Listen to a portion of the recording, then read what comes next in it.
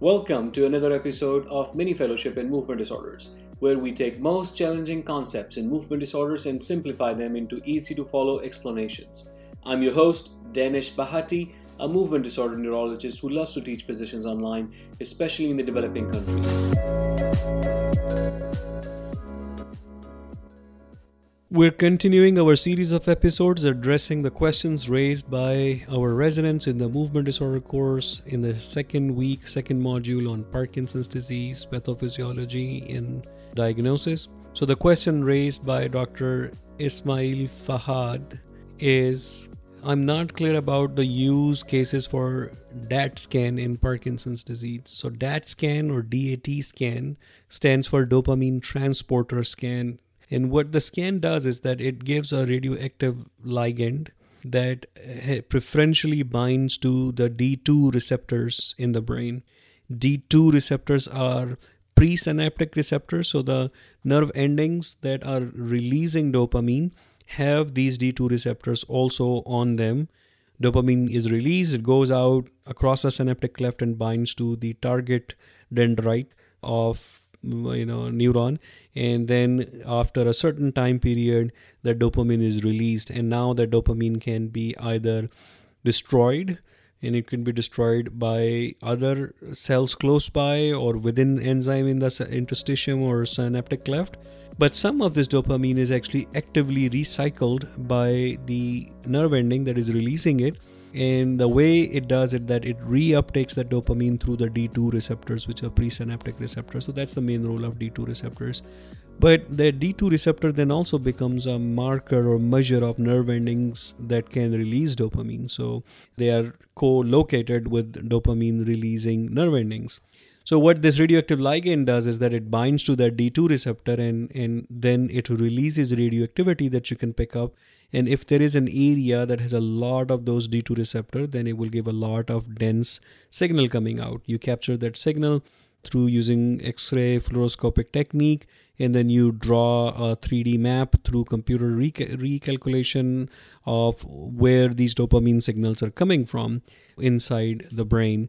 And you get these hot, dense areas with the D2 receptor density being really high in striatum. So that's the putamen and head of caudate that together form the striate nucleus or striatum. And that's where most of the nerve endings of the dopamine neurons are. The head of dopamine neuron is the substantia nigra, pars compacta, but they travel all the way up to release dopamine in the striatum. So you get a comma shape with a head of the caudate and then the long body and tail of the putamen forming the tail of the comma and body of the comma, and as a signal when these dopamine is released. Now, if you have loss of dopamine neurons, then there is less D2 receptors and less density, and there is a loss of signal. And loss of signal often starts from the tail.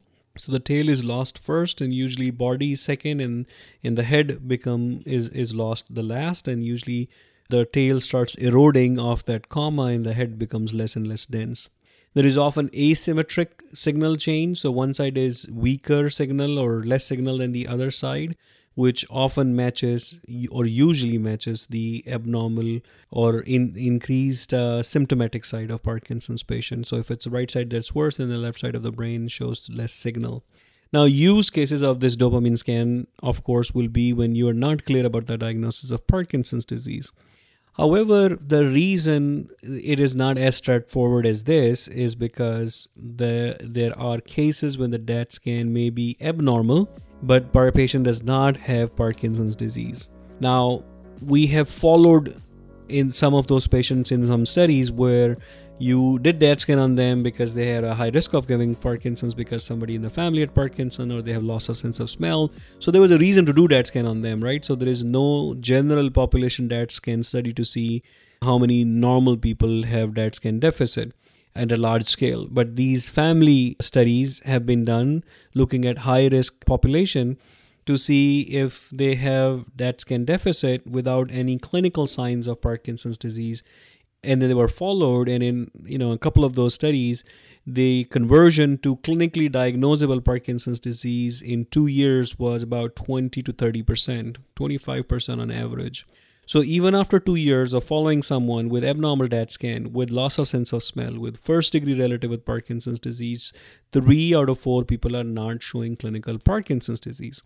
Now that is challenging to say, are they ever going to get Parkinson's disease? Are they for sure going to get Parkinson's disease? When will they get Parkinson's disease clinically? Do they already have Parkinson's in their brain?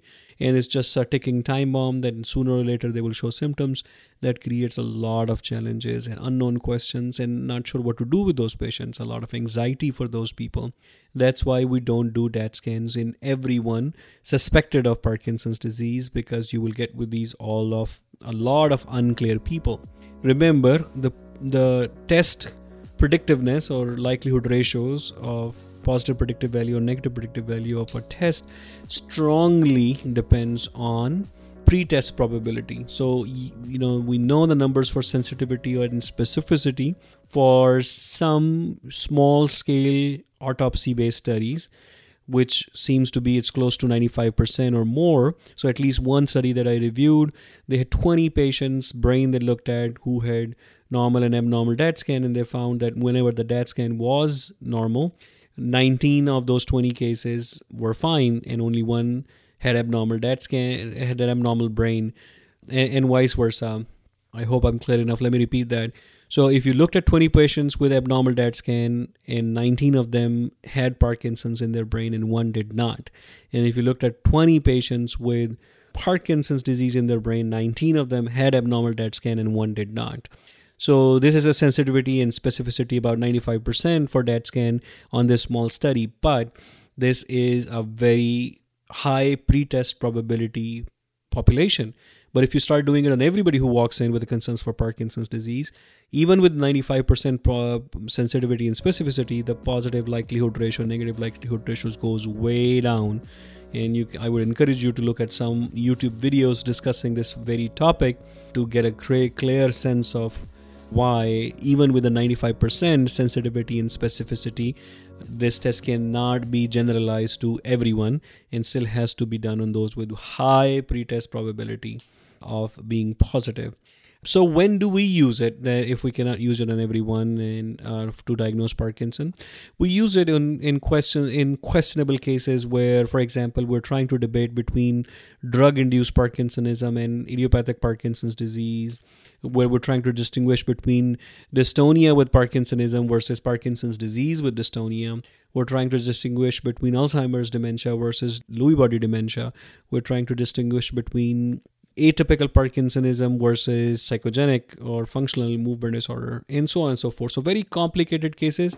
Actually, we are doing a study at University of Nebraska Medical Center. Dr. Sarah Doss, our fellow, is leading that project with some of your resident colleagues, working with her on looking at, I believe, 160 plus DaTscans that we did in last 5 years, to look at what were the reasons for doing those DaTscan, how many of them ended up being congruent with the preclinical pre-DaTscan diagnosis or not, how many of them led to changes in treatment and therapy. And I think the abstract for that study have been accepted at the American Academy of Neurology annual meeting and will be posted online at their platform.